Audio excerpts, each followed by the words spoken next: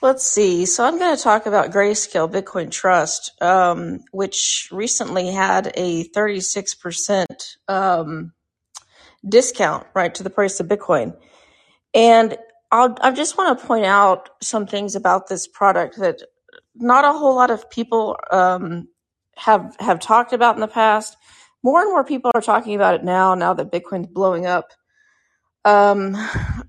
So I linked a link. So in the notes or whatever, there's a tweet from Nick Carter, and I linked the site. The link there.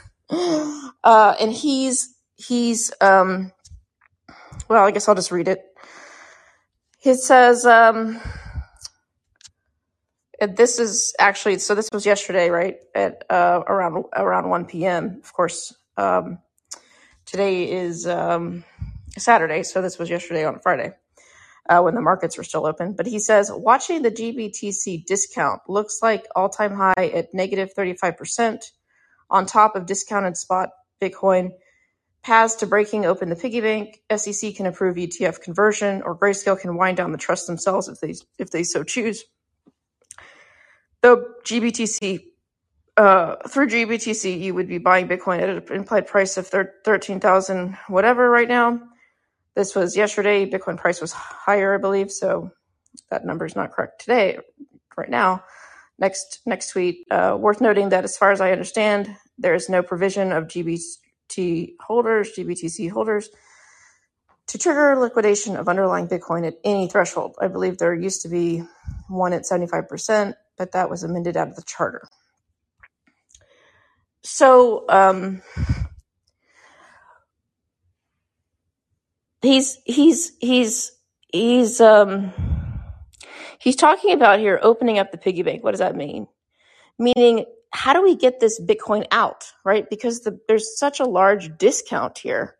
How do we get this Bitcoin out? Because if we could get the Bitcoin out, right, we could sell it into the market, and because Grayscale was trading below the spot price, you could, in theory, make more money than if you just sold the shares themselves, during market trading hours. So how do we get the Bitcoin out? That is the question whenever GBTC is trading at a discount. So, but Nick Carter, right, he's a Bitcoin bull. He's this Bitcoin bull. He is a smart guy, right? So you would think that he would know that if you allowed this product to come onto the market, right, this Bitcoin to be unlocked from this cage, right, this lockup that GBTC has over all these Bitcoin. They have billions of dollars, I think, worth of Bitcoin. What is it now? I don't know, actually. But is it still billions of dollars? Probably. I think it's as much as like Saylor had, on his balance sheet.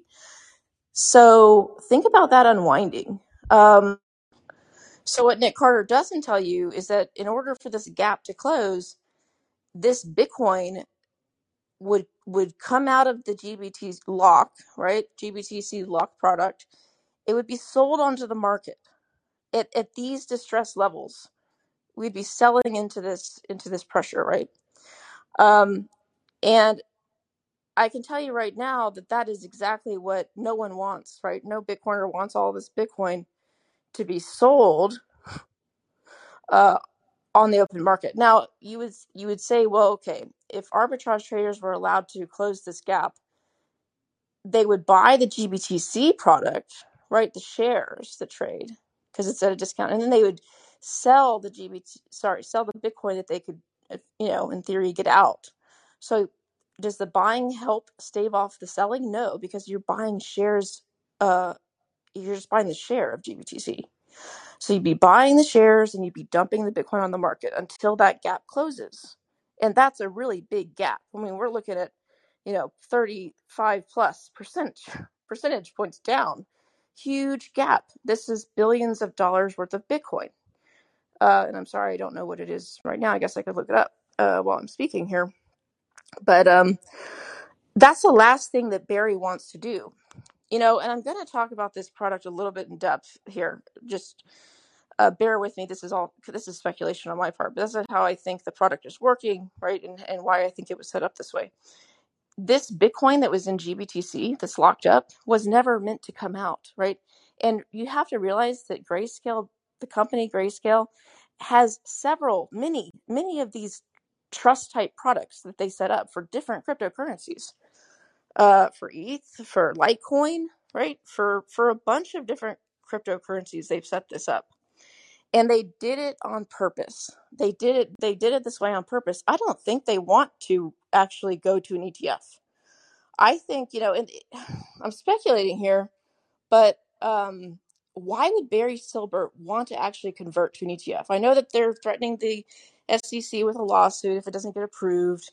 But for me, it doesn't help Barry. Like, he controls completely this asset. Like, if you're a shareholder, you don't have the same rights as like a company, right?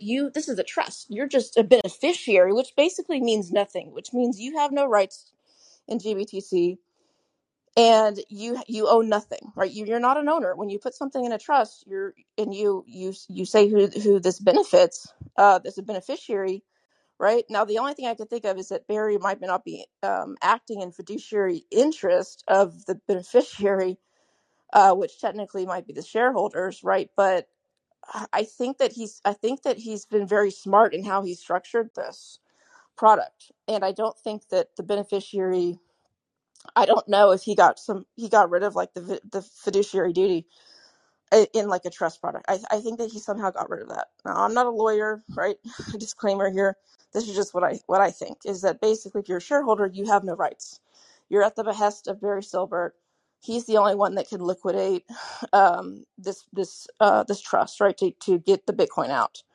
But I think that there is a recourse for you. I mean, if you're invested in this product, I think that you bought a bad product, yes, and I don't think that like the government should bail you out. Uh, and I think that the SEC shouldn't approve the ETF, because I think Bitcoin's price is heavily manipulated, right? They haven't approved any ETF. But I do think that people who bought this product were induced, right? So I think that they were scammed. So I think they were defrauded. And I most definitely think that you can sue Barry Silbert and his companies because they advertised heavily that this product was going to be a good investment, going to go up in price. They also advertised that it would track the Bitcoin price. They also advertised that. And it is basically never tracked the Bitcoin price. In the very beginning of this product, it was at a premium. Remember when it was at a premium and everybody, all the institutions were doing this trade where they would, buy Bitcoin in the market. And then if you were like institutional investor, if you were a big wig, right, you could hand over the Bitcoin basically directly to Grayscale. They would issue you a share. And this share would be locked up for some time period because this was considered, private placement. This was considered, basically with the SEC, you basically have to register this product like a company, like you're issuing shares, a security interest. But there's a loophole. You can sell your shares into the public market, as long as you have a lockup period of like a year. And it used to be 12 months, and now it's like 6 months. So these people, but they would do this because GBTC at the time was trading at such a huge premium to the NAV. So they were doing this, and it was all hyped up. And the way that these weird products work, you have to be somewhat sophisticated to figure out, how many Bitcoin do they have in here? What share? What if I buy one share? How many Bitcoin is that? Does that make sense? Is that over the price of Bitcoin, right? That I could just buy into the market, or is that under? But a lot of people bought this because they had, stock accounts, and they had their money at a brokerage firm, and this was just an easy way. Their broker let them buy this product, so it was an easy way for them to get into Bitcoin. Now, I would say it was just as easy to like go set up an account on Coinbase, but I guess it was even easier not to even have to do that, right? Just to be able to buy it in your account, in your brokerage account. And then people started buying it in their retirement accounts, like their 401ks. I guess it's a self-managed 401k. But yeah, I heard about that happening, and I thought that was crazy, but it did happen. And technically, GBTC isn't even regulated by the SEC. They had to file some kind of exemption, and they do some regulatory filings with them as of now, but they're technically not a regulated security like you would think of an Apple stock, right? That it's on these big exchanges. They're on like what's called OTC, right? Or pink sheets or something, where it's traded over the counter. So, and I don't quite understand this, but it's considered peer-to-peer trading, even though they have all these platforms, right, that you sign up with to buy GBTC. And there's intermediaries, obviously. So I don't know why, how they get away with this stuff. And if you look at Barry Silbert's background, he had this exchange that was an OTC exchange. I mean, or for he built an exchange for the private sale of it was like called secondary market or something. It's basically secondary trading, where you have a company that hasn't gone public. We typically think of an IPO and a stock being listed on a big exchange, like the NASDAQ or something. This is where you have a company, a private company that you start, you issue shares in this company, but then you want to let the people that own a piece of this company sell their security interests. So these are still securities. It's just not being offered on a huge exchange that we might typically think of, like the New York Stock Exchange. It's offered on these smaller, over-the-counter, what they call pink sheets, and it's usually things that are considered less savvy, or less more speculative, right? Less liquid, of course. And so the SEC does monitor which companies get to go on the big boards, basically, and they have to be real companies usually, although they've really with real profits. Although you could say with this last decade, the decade we're in the golden age of fraud. You could say this is what Jim Chanos says all the time, that they've basically let big Silicon Valley companies that don't make any money, list on the public markets, and that's like their exit. So you could say that, it used to be the case that people would go public to raise more money because they've already proved, their business plan. And now they can go public without being able to make a profit, probably because interest rates were kept, too low for so long. But anyways, traditionally, that's why, Grayscale's product, the GBTC, was not allowed to be listed, on the New York Stock Exchange, right? And that's really what Grayscale GBTC was after. They want to be listed on a bigger exchange. They want to be more regulated by the SEC, and they want to convert it to an ETF that would allow them to do redemptions, allow third parties to do redemptions, at the same time as create new units, I believe, of the trust. So basically, arbitrage in and out of the trust. And that's the only way that you can get this product to trace Bitcoin, the price, more carefully or better, right? The only way that you can really have this product trace Bitcoin, the price, is to have this ability to take out the Bitcoin, sell it into the market, right? To close the spread.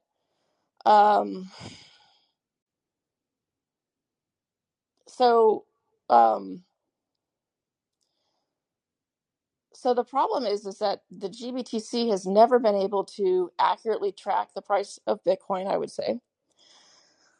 And at one point I questioned whether it was a Ponzi scheme. A lot of people call Bitcoin a Ponzi scheme. I think it's Ponzi-like.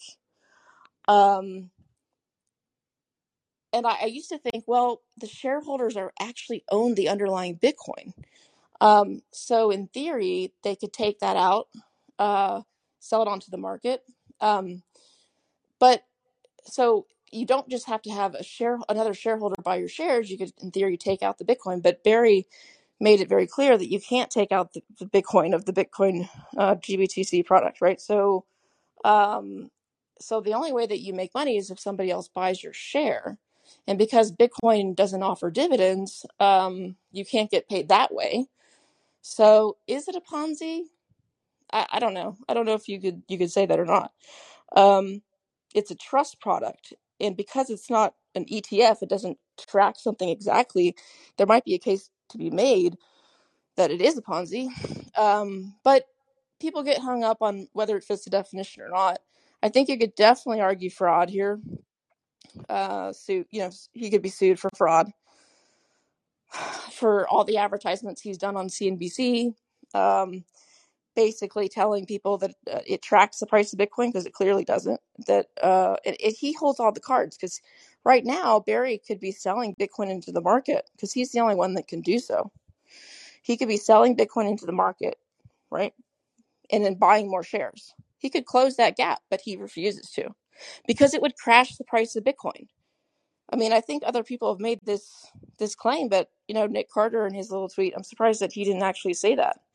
He basically just said 2 ways to close the gap, but he didn't actually say, here the next logical conclusion is that if you were to do this, I think Bitcoin goes down in price because you'd be selling the Bitcoin on the market,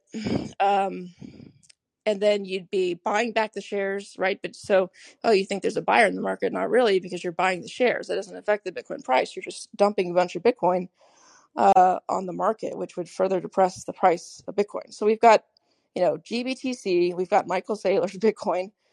I think, does Tesla still own their Bitcoin? Does Jack Dorsey still own his?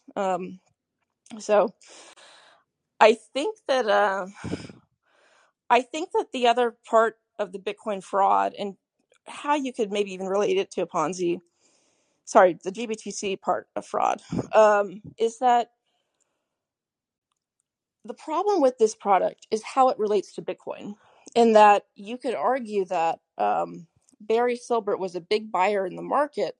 He was locking away this Bitcoin so that it could never come on the market. He was just this big whale, right? He was, in a way, manipulating the price when the premium was really high. He wasn't creating, new shares fast enough. He refused to arbitrage away the premium that it once had. Just like right now, he refuses to arbitrage away the discount. He didn't want to arbitrage away the premium because that was when GBTC was getting a lot of hype. People were, throwing their retirement into this product. But I think this product it's really a terrible product from the standpoint of somebody who buys in. Now, it's a great product for Barry. Hats off to him. He created a great product, in my opinion. And I've even talked about why hasn't anyone else done what he's done? Because if I was going to bootstrap a new cryptocurrency, this is one of the techniques I might use. What I would do is create a new cryptocurrency. I would put a lot of it into a trust product, just like Barry Silbert did. And what does this do for me? Well, it locks it up so that it can't be technically sold onto the market. But at the same time, when I create the trust product, I issue shares, security interest in it, depending on how many people give me their tokens. And then all I have to do is wait a year. I think it's now 6 months, right? I just have to put this exemption in with the SEC. It's a private placement type thing. And this is how you get around, doing an IPO. And if you put all of your coins in this product and you created this cryptocurrency, right? You put all of your tokens in here. You just wait a year, right? You've registered this with the SEC. Technically, you're making disclosures, right? Or you could be making disclosures, right? Because you're admitting to the SEC this is a security, right? So you've got your bases covered, right? The SEC can't come after me and later and say, "Oh, you listed an unregistered security. You sold an unregistered security, because you created this new cryptocurrency." I'd say, "Well, I registered it. I have this exemption, and I had a lockup period, and then I sold it into the market. I sold my shares, but I made my disclosures, and technically, I told the SEC what I was doing." So that would allow you to basically sell a cryptocurrency that way. and not even worry if the SEC is going to come at me later 5 years down the road because I sold an unregistered security. So that's part of the genius, in my opinion. The other part of it is obviously the lockup. You convince a bunch of people to lock up their shares, at least for 12 months. And that's when the pump can occur, right? So you pump it up or you get, lots of press. And as long as I think you're making disclosures, you're fine. Now, you can't lie, right? So somebody could still sue you down the line, down the line for fraud. But yeah, it's a great product. For if you're the person who creates it. Another way that I thought, so this is but what is this playing into? Like, if you're purposely taking coins off the market, right, through this trust product, you're sort of manipulating the market. You're purposely taking coins off the market, and they're not going to be sold. At least your share of them are not going to be sold. So big whales can coordinate not to sell, at least for some time, until they can generate some buying.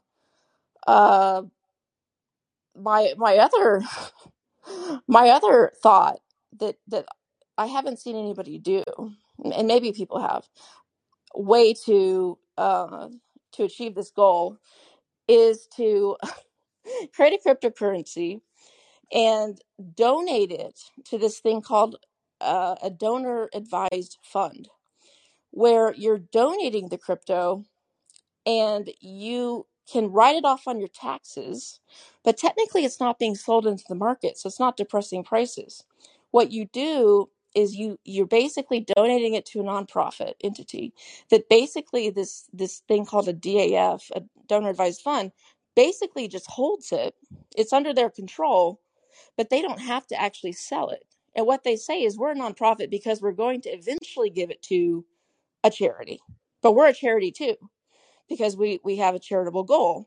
But technically, there's nothing in the law that says you can't hold this on your books forever. So I could create a DAF, a donor advised fund. I could accept Bitcoin donations. The person who's giving it to me can basically have a tax write off, and they can look at the market price, right, around what it's being sold as, because what they do, well, you have some independent person come and give you a price, but it's not being sold because the beauty of it is it's being deferred, right? It's a way to give, where you're giving it to a fund and you hope that they honor where you want the charity eventually to go. But technically, if you're in bed with that charity, this person could basically keep it on their books forever and manage it and say, well, yeah, eventually we're going to give it to a charity. So maybe it's been done before, but why hasn't anyone created these donor advised funds specifically for cryptocurrency purposes, where you can take the tax write off? It's not even actually sold. And so if none of this crypto is actually being sold, it's not depressing prices. But yet you get all these benefits. I mean, yeah, you're giving it away. So, it's just if you want to lower your taxes, basically. But it's also a way to lock up the Bitcoin forever in a way that advantages your cryptocurrency. It just takes it off the market if you can convince this fund, right, this donor advised fund, never to sell. And there's been cases of people, lawmakers upset with the way that these things operate, but technically it's in the law that they don't actually have to distribute any of their what's supposed to go to charity eventually. But yeah, I don't see how people missed this. What is this grayscale Bitcoin Trust product? I mean, it's a great way to lock up Bitcoin, for it to never come out, to benefit Barry Silbert and his company, where they take 2% management fees that really add up. So if I were Barry, I wouldn't want the ETF to go through, and I wonder why are they doing that? I mean, I suppose maybe they can Well, I don't know. Actually, I have no idea because I don't think it would benefit Bitcoin, and they're big Bitcoin people. Um, it would also perhaps perhaps reduce the amount that they have under management, reducing their fees. I guess maybe he's thinking he should do it because it looks so bad to have this much of a discount in the GBTC product. He maybe thinks he is going to get sued, right? And maybe so he thinks that what's better? I think that it's better for the price of Bitcoin to drop for Barry than for him to have this huge discount in in his product and for people to be really upset because they know that they know that they should be able to get the Bitcoin out, right, in theory, and that that this gap should close. But perhaps people don't know, what is this going to do to the price of Bitcoin? Maybe Barry could argue that, well, it actually hurt these guys even more because if I were to sell all this Bitcoin in here, prices would drop another 10K or something. I don't know. So I don't know what the best move for him is, but I do think regardless, he'll probably get sued because I do think that the price of Bitcoin is going to go lower. And maybe it can come back. It probably will come back, but I think that the Fed needs to start printing again for it to come back. And the question is, can it come back to its old highs with real dollars? There's this idea that you could print, tethers, or you could create new cryptocurrencies that could trade for Bitcoin if they're worth anything. They could also help inflate the price of Bitcoin. I think that all these altcoins that trade in Bitcoin, all these other pairs, help inflate the price of Bitcoin. I mean, because new ETH that come in, right, every whatever their block time is, right? There's a trading pair called Bitcoin over to ETH, right? So if you have more ETH coming in, it's inflating itself just like every other cryptocurrency, and there's all these pairs in Bitcoin with all these other alts, then you're going to increase the price. And then, stable coins can print very easily. So you have this opportunity, if you can get the crypto market to turn around, you can get the Fed to keep printing. Eventually, maybe a lot of people think that they're going to turn around. Who knows? Probably eventually, but how much pain is there going to be in the market until they actually turn around? And maybe they won't. Maybe the inflation is just going to be too much for them. There's going to be too much pressure on them. But really, we're talking about probably a depression. Like, we're talking about this economy being like really, really, really, really, really bad. I mean, so eventually they're going to reverse course, I think. I think the Bitcoin people are right. A lot of people are criticizing them, saying, well, it's the very end. Well, but the Bitcoin people are saying, well, as soon as the Fed prints again, turns on the printer and reverse course it, Bitcoin's going to go the other way. And I tend to think it very well might, because there's still a lot of true believers in Bitcoin. And it's going to be a signal for them to buy, and there's going to be a lot more money coming in. The only thing that the Bitcoin community needs to make sure that they still have is their credibility. But I think when the market turns and when it starts going back up, people tend to just look at the price and they'll see that happen, and eventually it'll probably have another pump, right? It'll have another pump. Who knows if it'll get back to its old highs? The problem is that the Fed really needs to print, right? In beginning, they need to give out stimulus checks to everybody, and are they going to really throw their money in Bitcoin, something that perhaps a lot of people lost a lot of money on? That's a good question, right? Or are they going to have, or really, I think what's going to happen is people are going to be so poor because they've lost their jobs, then that they've drained down their savings. Everything is going up, food, cost of living. So what they're going to do with their stimmies, right, their stimulus checks in the next go around, is use it to survive, right? They've gotten burned on crypto perhaps in the past, and even if they haven't, maybe they made a little bit of money on crypto, but are they going to be so poor, right? So they lost all their money perhaps in the stock market or whatever. We have this depression that the Fed causes by raising rates and tightening, and then what happens? People lose their jobs, the economy's wrecked. I mean, the Fed tries to stimulate and go easy again after all of this destruction. Are people going to be really fearful, right? That's kind of what I'm thinking is most people are going to be fearful, and they're going to be very careful about putting it into crypto, because even if they made money, they're going to look at the chart and say, well, a lot of people lost a lot of money in this, and I don't know if number one, I can't afford to speculate. The mood will be gone. And number two, they'll say, well, let me just put it into something like maybe I'll buy something real. Like they'll either be so poor that they need it just to live, the extra cash, but everything is going up in price because now that they're inflating again. So they'll just be trying to keep up.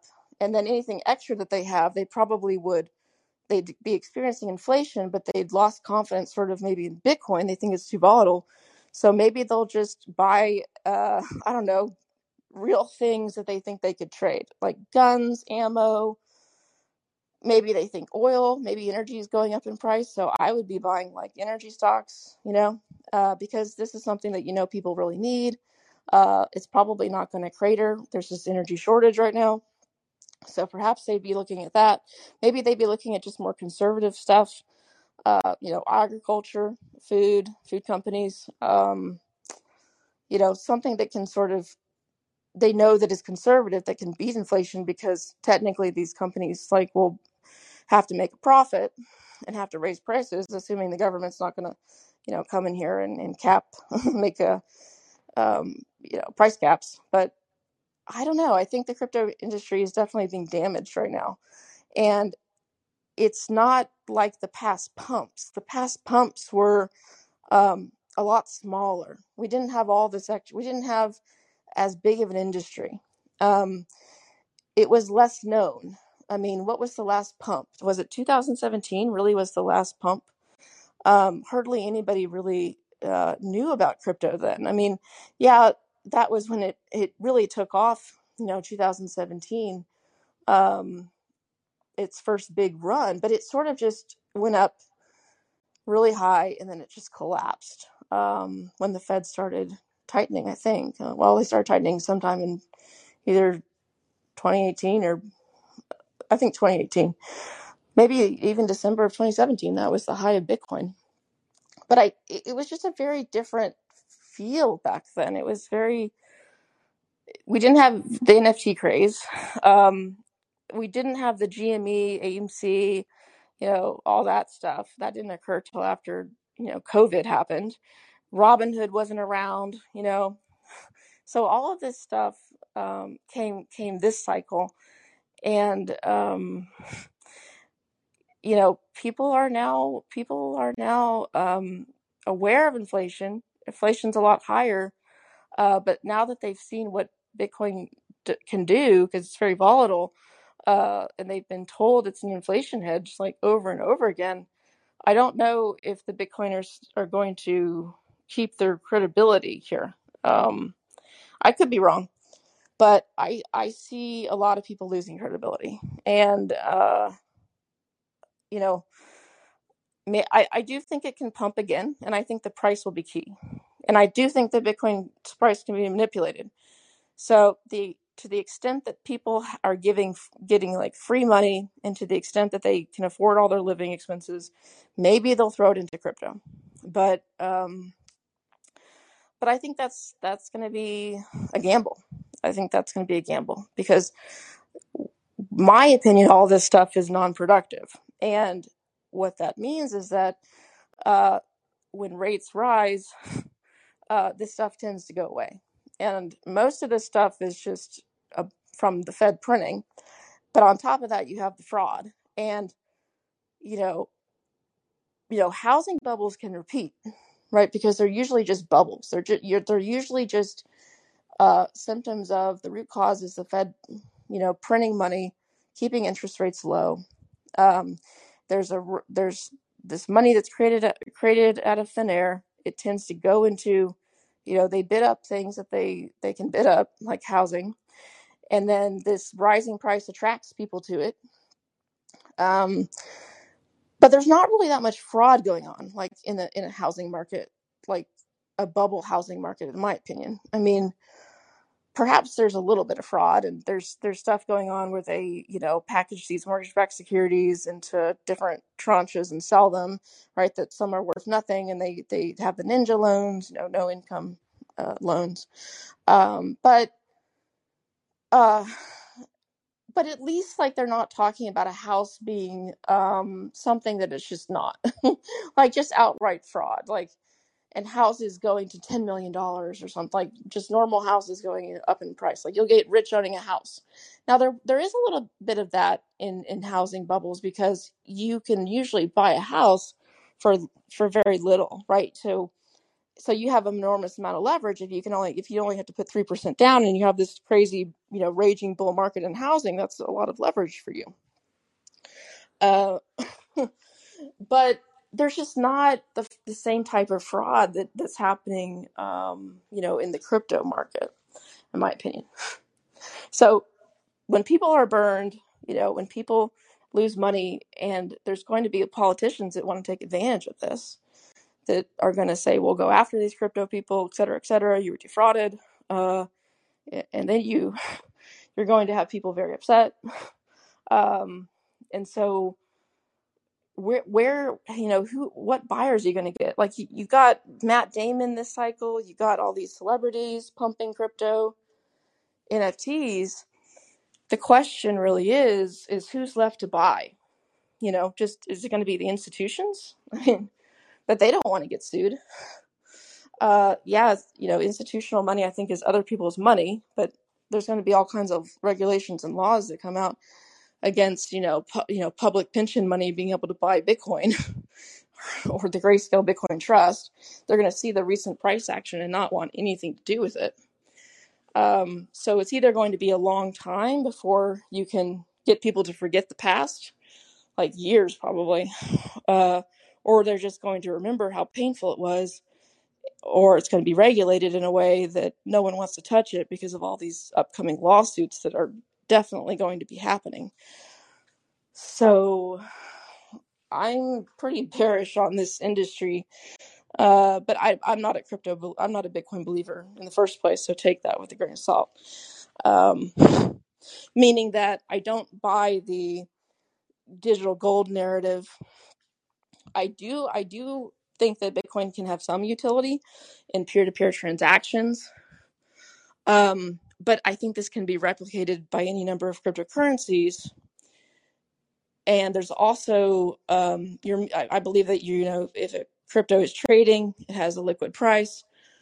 You can use the utility of moving money potentially, but the Bitcoin network itself doesn't allow you to do that, right? You have to depend on an exchange that allows you to trade Bitcoin for currency, in your country. And if you're sending it across the world, you have to make sure that the other guy has a way to get out of his Bitcoin to his local currency.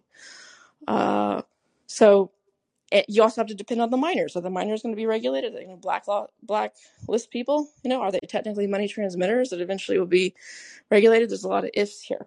Bitcoin's not really peer-to-peer. There's an intermediary called the miners. The miners have to basically put a stamp of approval on your transaction. So I wonder, and I've heard of Lightning. Is there an exchange that will actually let you cash out of a Lightning payment, like a Lightning transaction? I don't actually know. I know that Kraken recently started to allow Lightning, but I think that's just to withdraw. Like, will they let you trade, somehow? It's probably not even possible. But yeah, I was just thinking a way you could maybe get around the Bitcoin miners. And still exit out of your position. But I guess Lightning is for small amounts of Bitcoin anyway, so I guess it doesn't really make sense.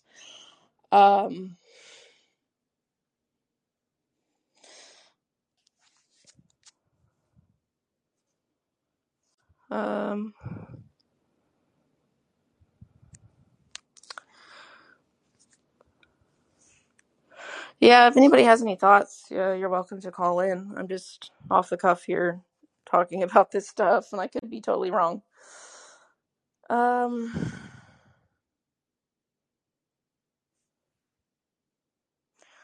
Yeah, I guess back to my first point. I don't think that Grayscale wants to be an ETF. Why?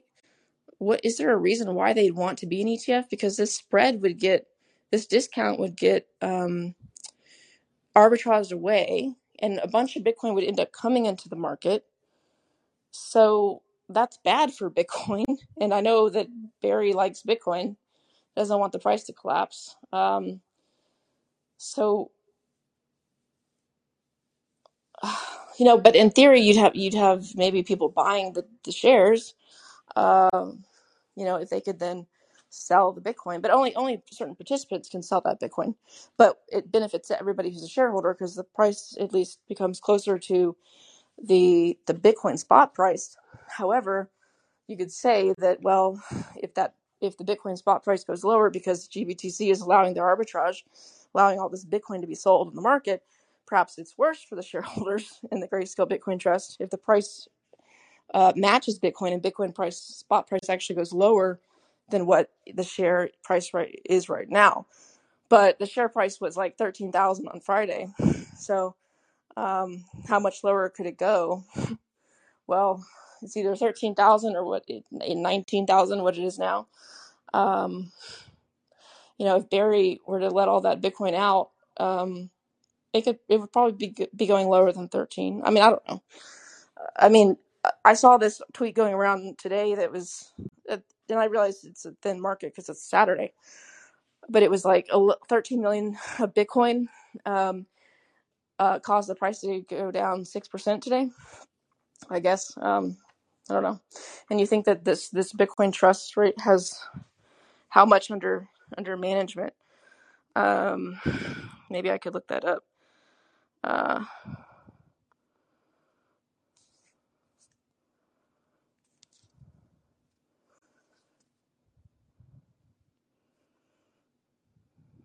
I don't think they update their website every day. Well, on their website, the first screen, it says 13.1 billion under management, but I don't know if that's GBTC. Oh yeah, GBTC. Oh, but this is dated a different date. This isn't right, unless this is constantly updated. Well, I think let's just say it's billions. Billions of dollars. I think it's billions of dollars.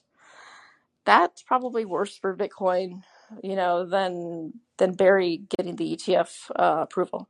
And now that the SEC is really under no pressure to approve this Bitcoin, just any kind of Bitcoin ETF, especially the GBTC, because the price is down. This is like the worst possible time to approve it. Market sentiment. And it's also funny that two senators introduced this comprehensive crypto bill like a week and a half ago, and that's all. It turned out to be like the worst time to introduce this bill because this bill's never going to pass. I mean, even if the markets were to come back, the Fed was starting to print again, I don't think that anyone would approve it because there's still people that lost a lot of money. And I think the politicians were going to be, besides the ones that are paid off, like Senator Loomis and Gillibrand, they're going to be very cautious about endorsing this type of bill. So I don't think that's going to happen. And there was a lot of things in that bill that would never pass if they were truthful, if they told, the rest of the Democrats what was in it, which is basically a free pass. If you have crypto, you never have to pay taxes again. Basically, that was written into that bill. I thought that was crazy that a Democrat senator got on board with that.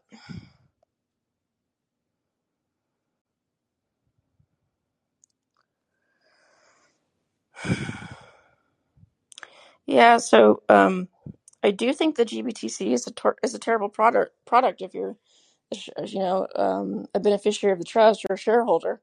It's great if you're Barry. Basically, he has complete control over, a large segment of the Bitcoin market. He's a huge whale. But I've never thought that he wanted the actual conversion. Perhaps maybe when Bitcoin price was going up, but I don't think, definitely not now. I can't see why he'd want it other than to, perhaps he thinks that he won't get sued, right? For the huge discount that's there. But, But I even if he were to have it be an ETF and the price of Bitcoin were to collapse because of the selling that would go on in this of the Bitcoin, right, that could be taken out, I think he'd still be sued because the GBTC would collapse in price because the whole market would be down. And then he'd be sued because he sold people a product that he's, basically they've done all kinds of advertisements on this product and basically made lots of false statements in these ads, right? He's been interviewed quite a bit and all kinds of money advisors, managers have been telling people to buy this in your 401k. And it would all come back to bite Barry right in the butt. So, but he's made a lot of money in crypto, in Bitcoin. He's got a lot of companies, so I'm sure he'll be fine. But that means he's got really deep pockets, perhaps, to pay out a lot of claims when he's eventually sued. I guarantee you he will be sued. I mean, all these people are going to be sued because there's just going to be massive, massive losses. And that's what lawyers do whenever you have losses and you have the smell of fraud, right? Is to claw back all that money for people and take a cut of it. That's kind of what lawyers do.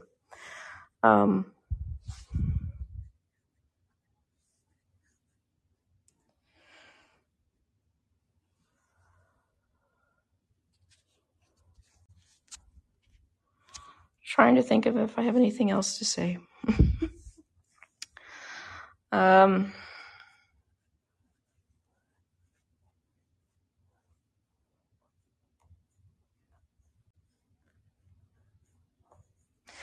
It is amazing that a lot of the crypto people, Bitcoin people especially, are so confident, even with this huge crash. I mean, I see the maxis, right? They're still tweeting about how you shouldn't look at price, et cetera, and that you should be a long-term holder. Volatility is just part of Bitcoin. So it's crazy that they're not more humble. Like, I don't know what Bitcoin's going to do. I don't really like it long term, but my long term is like a long, long time. I think Bitcoin can survive for a long time. It can continue to pump. It can continue to dump.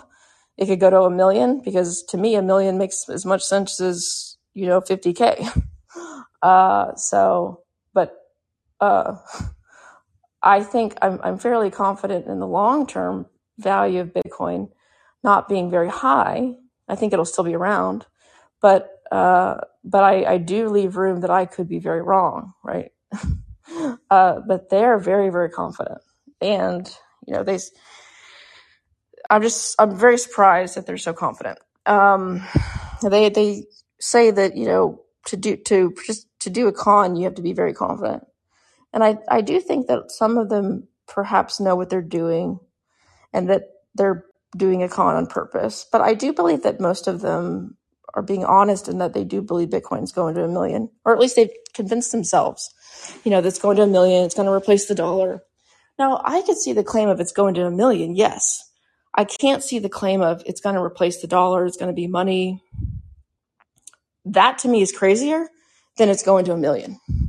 I would say it hits 1 million before it's considered money or a medium of exchange or general medium of exchange or a unit of account that goods and services are actually priced in Bitcoin, right? Not just the dollar equivalent. Because I think that's virtually impossible. I guess it could happen, right? It could happen, but it's just not likely. But I would say it would go to 1 million before it would do any of those things. But again, this is just my own speculation, my own opinion, and I could be very wrong, which is the point I'm making is the Bitcoiners think that they're always right. And it does bother me in how confident they seem to be because I don't buy any of their arguments. But I'm going to go ahead and leave it here tonight. So thanks for joining.